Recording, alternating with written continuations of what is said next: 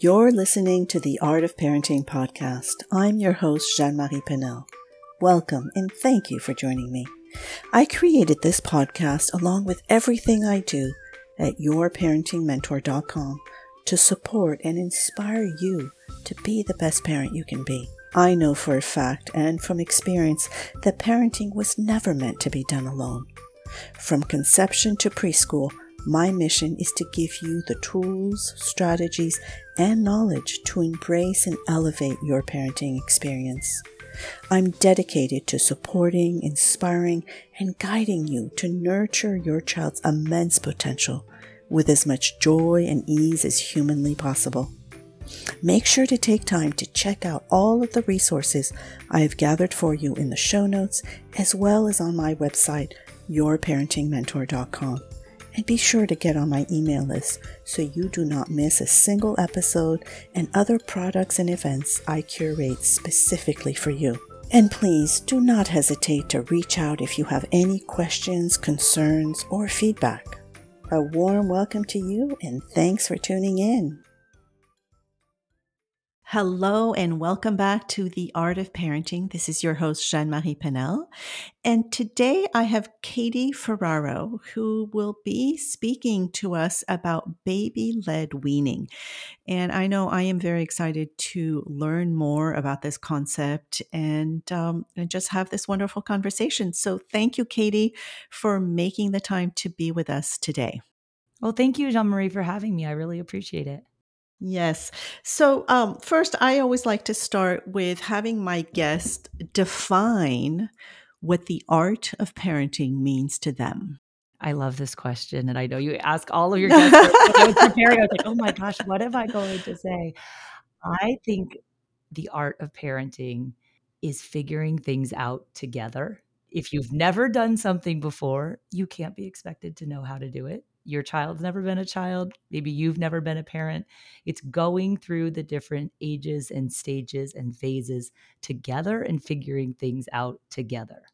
Yes, beautiful. And in that definition, I kind of heard trust also, like trusting the process, trusting yourself and your child. So wonderful. Now, before we get started, I'd love for you to share with our listeners a little bit about your background and why you came to do the work that you're doing today. Well, I am a registered dietitian and I specialize in baby-led weaning, which is an alternative to conventional adult-led spoon feeding, whereby we let babies feed themselves the age-appropriate, wholesome foods provided by their parents or their caregivers.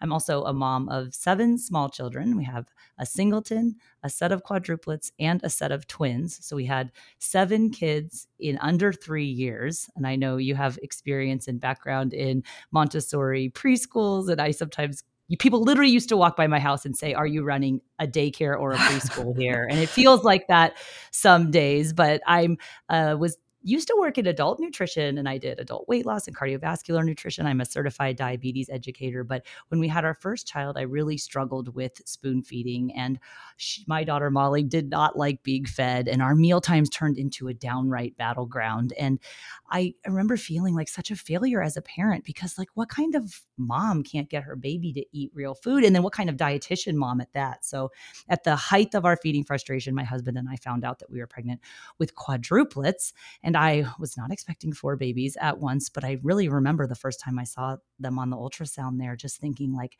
how am I going to feed 4 babies at once when I can't even feed the 1 baby that I have at home? So thankfully, I am also a college nutrition professor, and I had some friends and colleagues who work in feeding who told me about baby-led weaning. And the first time I heard it, I was like, baby-led weaning? What are you talking about? And he said, no, baby-led weaning, where your baby learns to feed themselves. You don't have to force feed by spoon. You don't have the mealtime battles. You have less of the picky eating. You don't have to short order cook. And I was like, this sounds amazing. So I did tons of research, threw ourselves into it whole hog with the quads, started Solid Foods. And honestly, the foray into solid foods with the quadruplets was such a remarkably more positive experience for our entire family that I actually shifted the whole focus of my nutrition career to specialize and focus exclusively on baby-led weaning. So I've been doing that for almost 7 years now. I run the largest digital community dedicated solely to baby-led weaning. I host the Baby-Led Weaning Made Easy podcast, and we have courses and programs and workshops for parents and caregivers and other healthcare professionals on how to do the baby-led weaning approach safely, because there's a real incredible body of research that supports this as a safe and effective alternative to conventional or adult-led spoon feeding. Yes, and I really like the way you say, that it's baby led and not adult led, and I know we've had this conversation about just the difference between like Montessori of how it's child led as opposed to adult led. So to me, it goes very well with kind of the principles that I work with. But I would love if you could take a moment to maybe explain to somebody who, has heard this term for the very first time today, what is the concept behind baby-led weaning, and where did it come from? How did it evolve? So, as a practice, the idea of having your child eat modified versions of the same foods that the rest of the family eat, that's nothing new. I always tell parents, like, what do you think cave mama fed to cave baby before there was this like whole aisle of pouches at Target, right? Like the concept is nothing new, but as a term and a philosophy, the term baby-led weaning was coined by Jill Rapley. So Jill Rapley is the co-author of the original baby-led weaning book, first published in 2008. And Jill Rapley was a health visitor from the United Kingdom, and she would travel around to different families, and she was studying and observing the transition to solid foods. And through all of her observations and her work, she realized that it wasn't the food that was the problem that babies disliked, but rather it was the feeding that was being done to them. So she really started to explore this idea of, if we wait until 6 months of age, right? And we know the benefits of exclusive breastfeeding up until 6 months of age. And as a dietitian, I always remind parents, breast milk and or commercial infant formula, so collectively we'll refer to that as infant milk. Infant milk is sufficient to meet your baby's needs for the first 6 months of life. And Jill Rapley really, really honed in on this idea that if we wait until the baby is 6 months of age and showing the other reliable signs of readiness to eat, that babies can and want to and should be allowed to feed themselves. So you can think of baby-led weaning as a responsive feeding method. We talk a lot about responsive bottle feeding and listening to your baby's cues during breastfeeding, and your baby turns their head away from the breast when they're full, or they cry when they're hungry. And we need to continue to look for and listen to and respond to these hunger and fullness cues, even as we move into the second half of infancy, which is when your baby starts solid foods. So the philosophy or the practice of baby-led weaning is relatively new. And as a science, it's really evolving because, as I mentioned, we have this real incredible body of research that shows us baby-led weaning does not increase the risk of choking.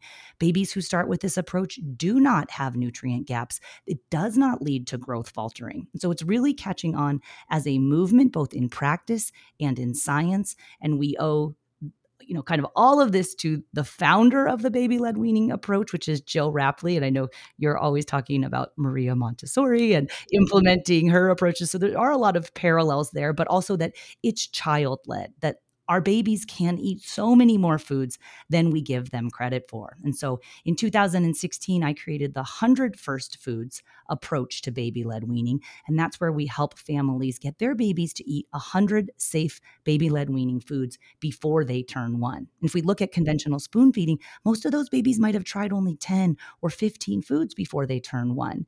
And we know that most toddlers will develop some degree of picky eating or food neophobia after they turn one.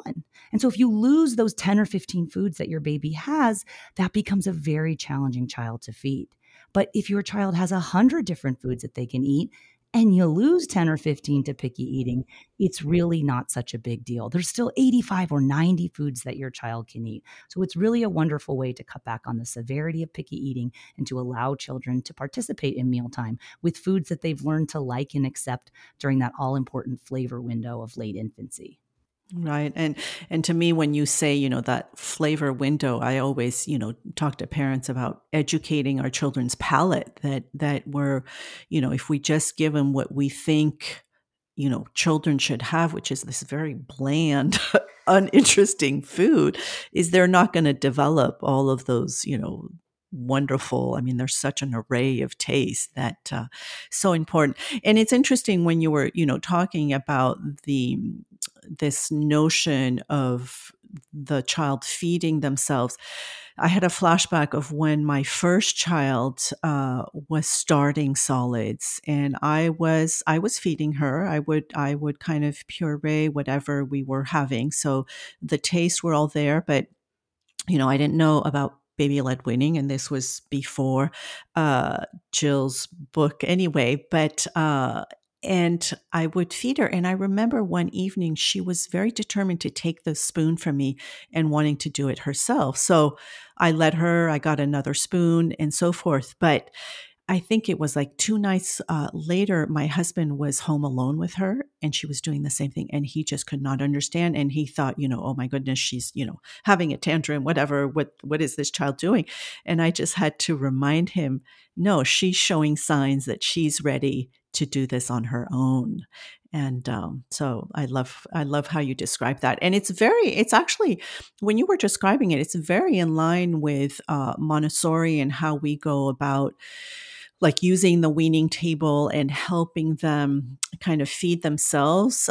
It's really, we each have a utensil and we kind of take turns, but we're mostly giving them the utensil. So and this might be, an idea that I have of baby led weaning. It seems like it's very much using their hands to eat as opposed to utensils. Is that correct? Well, that's interesting because one of the biggest myths about baby led weaning is that it entails skipping purees or no spoon feeding. And that certainly is not one of the premises of baby led weaning. And I've actually interviewed Jill Rapley numerous times and talk about there's a lot of myths, as there is in Montessori. And so with baby led weaning, you can honor the self feeding principles of baby led weaning and still offer naturally pureed foods like full fat whole milk yogurt. That's a wonderful way to introduce your baby to cow's milk protein. And we know that early introduction of allergenic foods like cow's milk protein helps to reduce the risk of cow's milk protein allergy down the road. But what about things like oatmeal or unsweetened applesauce? Yes, we can do those, but we use an approach called the pre-loaded spoon approach. And this is a technique created and developed by Dawn Winkleman. She's a speech language pathologist and a baby-led weaning expert. And she developed the first ever baby-led weaning spoon. It's called the Tiny Spoon. It's from a company, Easy Peasy. And we teach parents how to preload the spoon, put it in the baby's hand. At the very beginning, you have to gently maybe guide the hand to mouth, but very quickly. Your baby's smart. They've been watching you eat for at least 6 months now. They know what to do with it. And then we preload the spoon and put it on the side of the bowl where the baby grasps it with their whole hand or their palmar grasp, picks it up and brings it to their mouth. And as they get a little bit older, around 9-10 months of age, they then start dipping and scooping with their spoon. So we start the spoon at around 6 months of age, and then we start with a fork around 12 months of age. There's no feeding milestones for forks prior to 12 months of age. So we really prioritize the spoon first and then the fork. But we also know the importance of finger foods. And research shows us that babies who have had the least experience with finger foods are actually at elevated risk for choking. And so it is developmentally appropriate for 6-month-old babies to begin eating finger foods. And that's where the crux of our information comes in. I'm always showing parents how to make whole grain safe for babies to eat, meats if the family eats animal foods, all the different fruits and vegetables and allergenic foods, because we want your baby exploring with those finger foods. And purees are a wonderful texture, and babies need to learn how to master purees. It's just not the only texture that babies can or should be eating. Okay. And another myth I think that comes up for me is that baby led weaning can be very messy.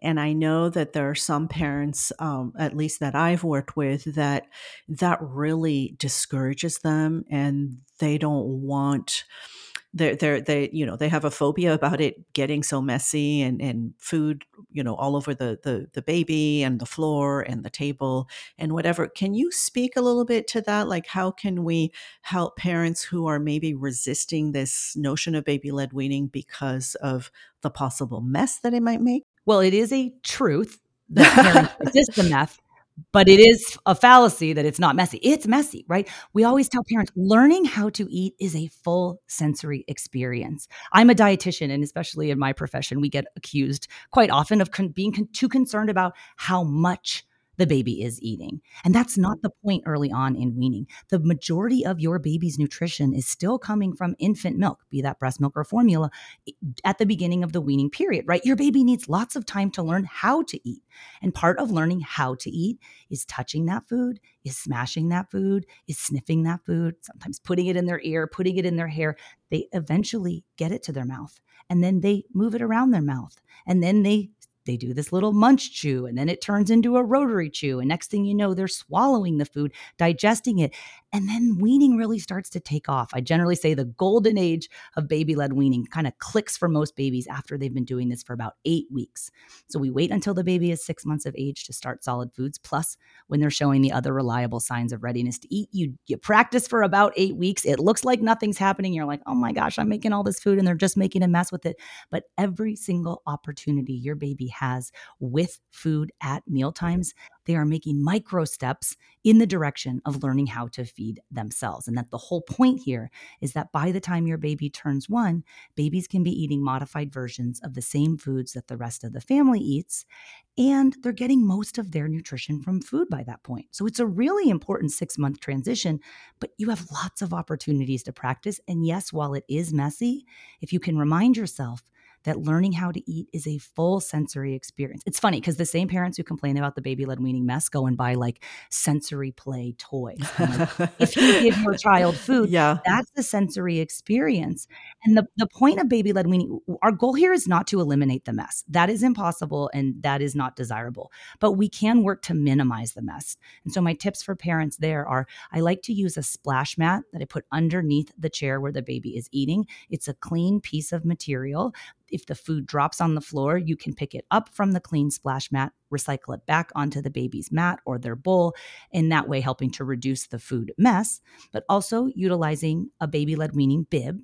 We don't like long sleeve bibs that restrict the baby's range of motion. There's these big like tent-like contraptions that babies can't even cross their midline, and they're really restrictive. Instead, I like to use a sleeveless bib. There's a company called Bapron Baby that makes beautiful baby-led weaning bibs, and they tie underneath the baby's shoulder blades in the back, so it's not all up in their neck like some of the other bibs you can see, which can really be a negative sensory experience for your baby. So if we have a bib and we have a mat underneath where the baby eats, and if we utilize a silicone suction mat or bowl, that really helps to anchor and stabilize the baby. They can use their whole hand grasp, their palmar grasp, right? Because they don't have their pincer grasp early on in weaning at 6, 7, or even 8 months of age.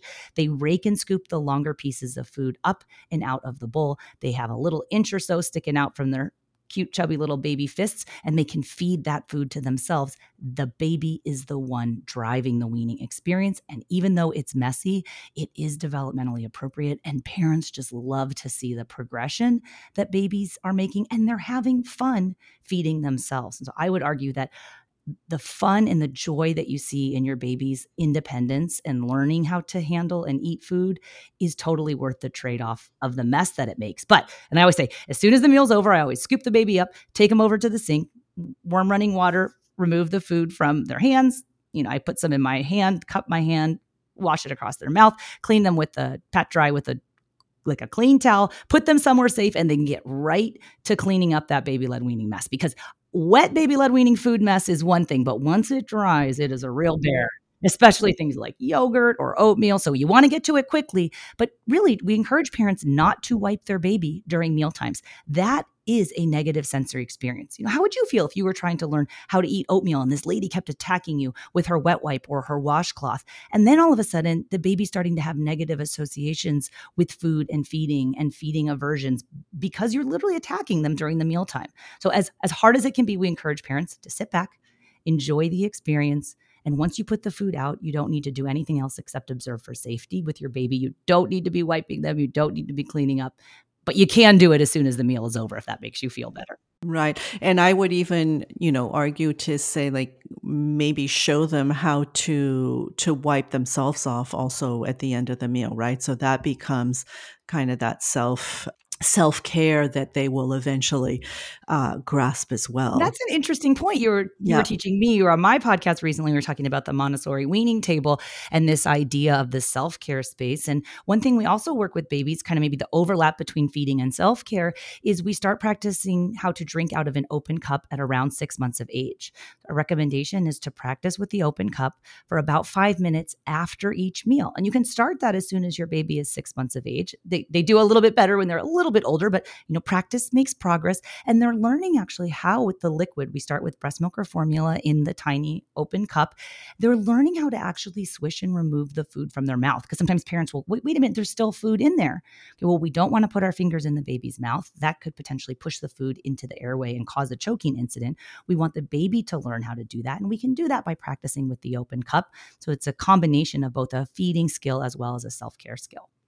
Oh, I like that because we actually in Montessori, we actually advise to only use an open cup, and we actually use like a very small glass, like a little shot glass that can be held in their hand. And that's basically the only way they drink other than maybe at the breast and then, maybe a bottle. But if you're, exclusively breastfeeding, then you go from breastfeeding to actually a cup, and we avoid the sippy cups and all of that is giving them false information. So that's And from a great. nutrition standpoint, in baby-led weaning, we advise against the use of sippy cups as well. They promote overconsumption of milk. They're damaging to a child's teeth. They can promote dental caries depending upon what is put in the sippy cup. They don't represent any visual break between mealtime. Kids constantly lathering their teeth with milk sugar. That's not ideal. Plus, also, they can delay speech development. We know that if they're always having a bottle or a sippy cup in their mouth, plus that hard plastic, there's no feeding milestone that says babies need to suck out of hard plastic. And if sippy cups were developed by parents for parents with the sole reason for their existence to prevent spills. And we know how important it is for babies to practice that open cup drinking. My speech language pathology colleagues always talk about this notion of lip closure. And that's an important skill that we learn with open cup drinking that precedes the speech milestones and the development of the different sounds that they're going to be developing next if they're allowed to practice and with those mouth movements. They're always sucking on a bottle. And I tell parents, I know your baby knows how to drink out of a bottle or the breast. That's great. We're in the period where we're learning how to eat.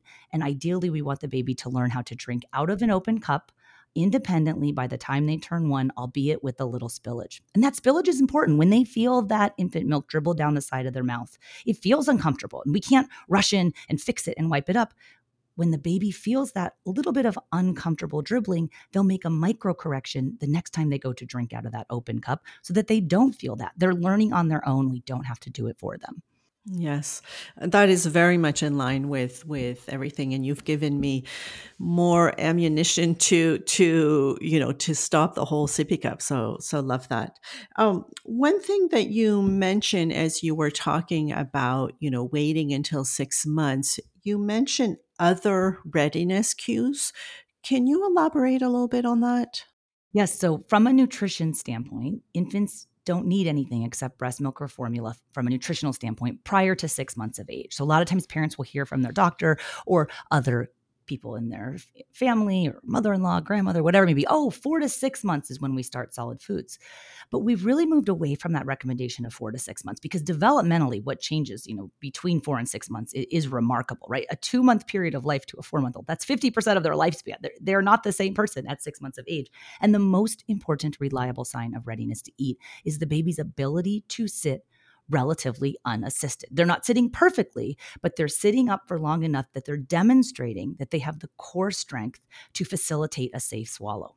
If you or I only knew how to slouch or slump over and we couldn't sit up straight, there's absolutely no way we could learn how to eat without choking on something that's not infant milk. So from a swallowing safety standpoint, we wait until the baby is 6 months of age or 6 months adjusted age if the baby was born prematurely, and being able to sit relatively on their own. That's the most important sign of readiness to feed. You'll also notice around this time, your baby is reaching for and grabbing for your food, just like your baby was, Jean-Marie. They just go for the food. That's not an independent sign of readiness to eat, because a 3-month-old baby might accidentally grab for your food. You don't say, all right, well, we're ready to start solid foods. Absolutely not. So that sitting on your own, that's really the most important thing. And I like to remind parents and caregivers that not all babies can sit on their own right at their 6-month birthday. Most of the babies that we work with, it's 6 months plus 1 week or 6 months plus 2 weeks, sometimes even 6 months plus 3 weeks before they're really sitting on their own with enough core strength to facilitate that safe swallow. And it's always safer and certainly more fun to feed a baby who's truly ready to eat. Okay. And so those are the same that I had this whole idea of being able to sit on their own. And it kind of is in alignment with the whole weaning table notion that if your baby was falling out of the weaning chair, it's not safe for them to sit there. That's an indicator that they're not ready for anything except infant milk. And there's absolutely no benefit in starting early. In fact, there's only potential for harm, increased risk for food allergies, increased risk for choking, and we even think perhaps increased risk for unintentional weight gain later in life. So lots of pros for waiting until the baby is truly ready. And what I like and what I've heard also is that we're not stopping this whole, infant milk, whether it's breastfeeding or bottle feeding at 6 months. Because I know when I've, maybe posted on Facebook or something about like, introducing solids around 6 months, I get a lot of backlash from the breastfeeding community of, your that I'm giving false information. And for me, I think it's important that we're just introducing solids. We're not saying to stop the other type of feeding. So Yes, and I agree with you, and I'm very much admire the work of breastfeeding professionals, but I think it is very important as a credentialed feeding expert and dietitian myself to reiterate this idea that infant milk is sufficient to meet the baby's needs exclusively for the first 6 months of life. But beginning at around 6 months of life, we need to start introducing complementary foods. Complementary means in addition to infant milk. So yes, we continue infant milk, but weaning in action is the slow progression towards baby getting most of their nutrition from food and less nutrition from infant milk, so that by the time they reach 1 year of age, baby can be getting most of their nutrition from food. If mom and baby want to continue breastfeeding, more power to you. Continue that, but acknowledge it's not primarily for nutrition anymore. It's for bonding. It's maybe to help, at the end of a long day to soothe your child, but most of their nutrition will be coming from food. And I know sometimes that's hard for parents to hear. They get sad that their baby is no longer a baby when they hit that 12-month mark. And now they don't need all of their nutrition from mom. You're still very, very important, and breastfeeding is incredibly important. And if you want to continue beyond that 1 year mark, go for it. But babies don't wake up on their first birthday and magically know how to eat 100 different foods. We use the weaning period to help them learn how to get nutrition from food. right, right. There's one more point about feeding that I would love your kind of take on, and this whole notion of actually, I had another expert, and they used the what is it, the empty plate club, but this idea that for me, we need to learn to trust our children to know when they are full or when they are hungry, and not kind of impose, a certain amount of food and that you have to finish what's in front of you. What is your philosophy about kind of that whole notion around mealtime? Well, certainly not a fan of the clean plate club. It is not our job to make our child eat or to make them eat a certain amount. And so, if we look at Ellen Satter's division of responsibility in feeding theory, I believe Ellen Satter is a registered dietitian and also a licensed therapist, and her division of responsibility in feeding theory, I think, should be the guiding principle for any family food relationship. And what this DOR says is that we as parents or caregivers have three jobs. We are responsible for what the child eats and when they eat and where they eat. But ultimately, it is up to the child, including the baby, to determine whether they eat or how much they eat. So again, our jobs, what the baby eats. You have to make the foods safe. And that's what we teach a lot of, especially with regards to reducing choking risk when babies are just learning how to eat. So what they eat, where they eat, seated safely with baby's feet resting flat on a solid surface. That feet resting flat is imperative for stabilizing the baby's core to facilitate that safe swallow. And then we're in charge of when the baby eats. We eat at specific meal times. We do not let children graze free will throughout the day. And we like to follow whatever the family's food culture is, if that's eating 3 meals a day or 2 meals a day. But you as the parent, you're in charge of that. But then your job stops there. your baby is ultimately responsible for how much or even whether they eat. And so, this idea of pushing your baby to eat all of the food on their plate, which, by the way, is an arbitrary amount of food that you, as the adult, have chosen, that is in no way aligned with your child's inborn responsive nature of knowing how much they need, right? And that's where a lot of this overlap with Montessori comes. The child inherently knows when they are full and when they are hungry. But if we encourage them to eat past that point of fullness, such that they would consume an arbitrary amount of food that might be in a jar or a pouch or on a plate, we make them finish that, all we do is teach the child to override that inborn feeling of satiety or fullness. And the next thing you know, you've got all of the same problems that adults have, right? How much time and money and effort goes into, intuitive eating and trying to retrain our bodies to be the way we were when we were babies, when we listened to our feelings of hunger and we ate until we felt full and then we stopped. Babies inherently know how to do that, but we have to give them the space to learn how to nurture those hunger and fullness cues. Yes, so true. Love that. Thank you for that. As we wrap up, are there any points or questions that I might have missed in this whole baby-led weaning that you'd like to share? Or do you think we've covered it all? I just love that you really honed in from the beginning on this idea of trust. And I think as parents, we're sometimes so worried, my baby's not going to get enough iron. They're not getting enough nutrition. They didn't eat enough of the grams of the peanut protein to reduce the risk of peanut allergy. And we need to take the numbers out of it. How much your baby eats early on in weaning does not matter. So parents will ask me, Katie, can you give me a portion guide for 6-month-olds? And I say, heck no, there's no such thing as a set of standardized guidelines that are evidence-based for how much your baby should eat. Some days your baby will eat some, other days they'll eat more, the next day they'll eat less. And every day is a learning experience, and we need to trust that our babies will learn how to feed themselves. But it is our job to do our jobs, right? To be in charge of what they eat, where they eat, and when they eat. Beautiful. Thank you. So, as we wrap up, I always like to ask a more personal questions to my guest, if I may. Sure, of course. So you mentioned that you had a first child. So how old is she? How old is Molly? My oldest, Molly, is 8 years old now. 8. So if you were to go back to 9 years when you were expecting your first child, any wise words that you would tell yourself knowing all that you know today?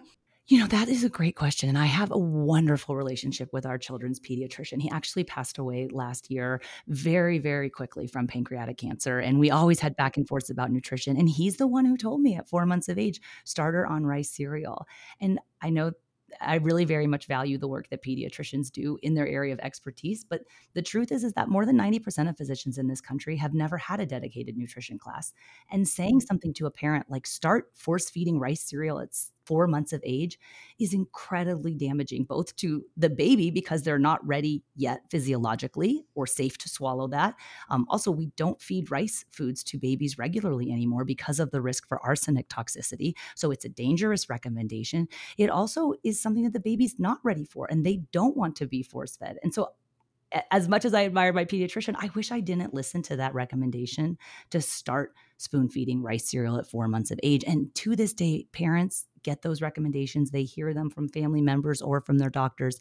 So we really need to move away from this idea of making parents force feed their babies. There's absolutely no upside. And I'm so grateful that we discovered baby-led weaning with our quadruplets sheerly out of necessity. And a cool thing about baby-led weaning is it is one of the few things that appeals to second-time parents. Because the first-time parent, they buy everything. And then the second baby comes around and they're like, oh my gosh, I didn't need anything on that baby registry. But I'm dealing with a toddler now, and that toddler's a picky eater, and I don't want to have picky eating rule my life, and I don't want to be a short order cook for multiple people in my family.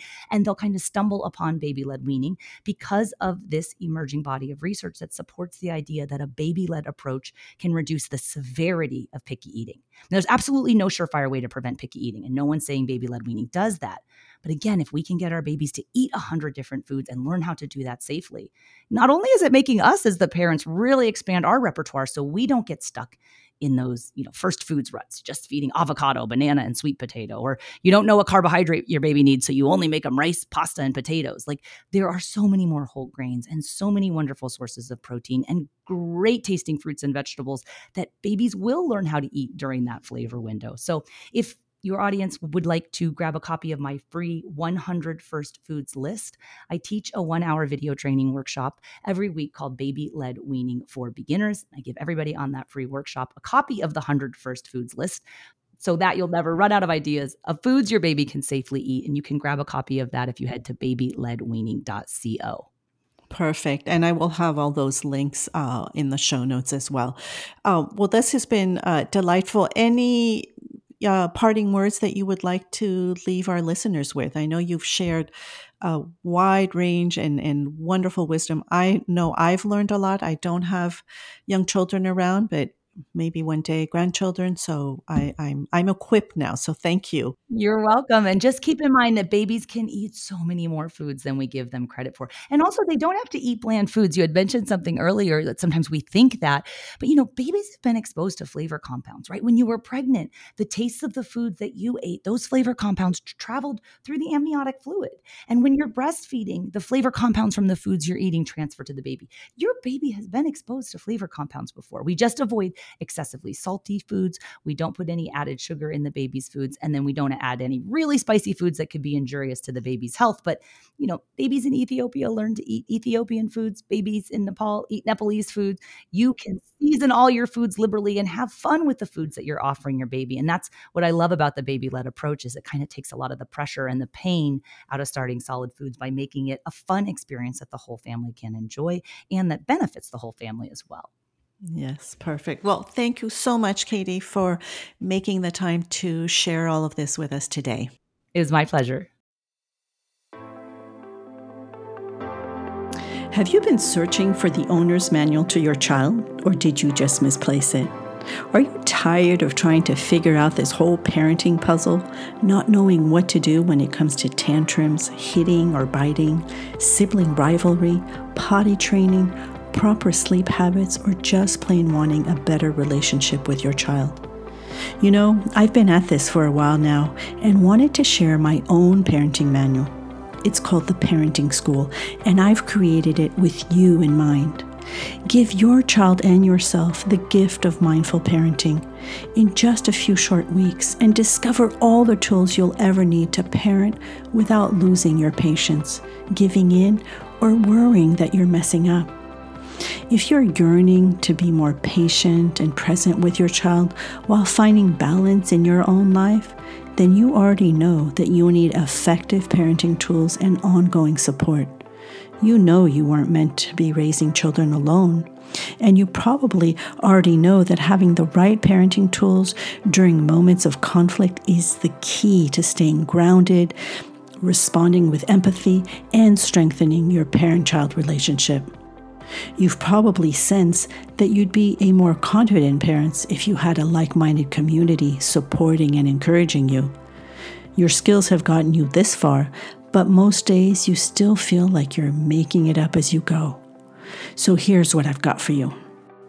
Reliable parenting principles that will allow you to finally set boundaries you can confidently uphold, communicate effectively with your child, declutter your home to enhance your child's independence, learning, and family harmony, and find more time to do the things you love.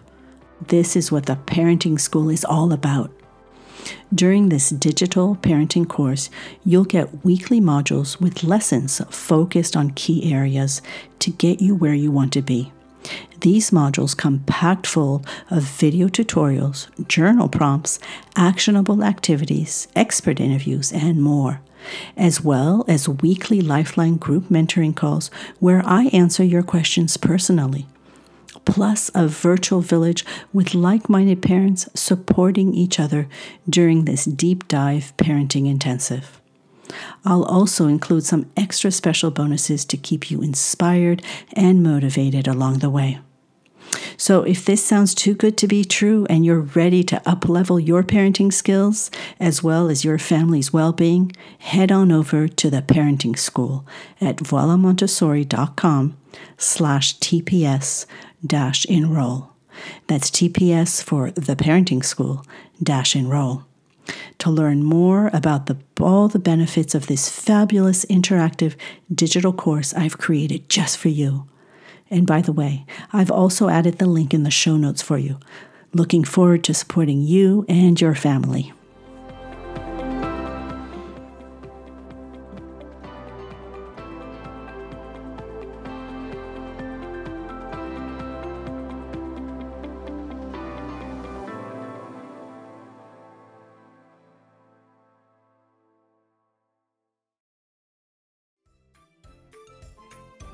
I hope you've enjoyed this episode of the Art of Parenting podcast. And if you did, please share it with your loved ones and make sure to leave a review so it can get heard by many more. And remember, if you've got a question, let me know. I'm here for you. Till next time.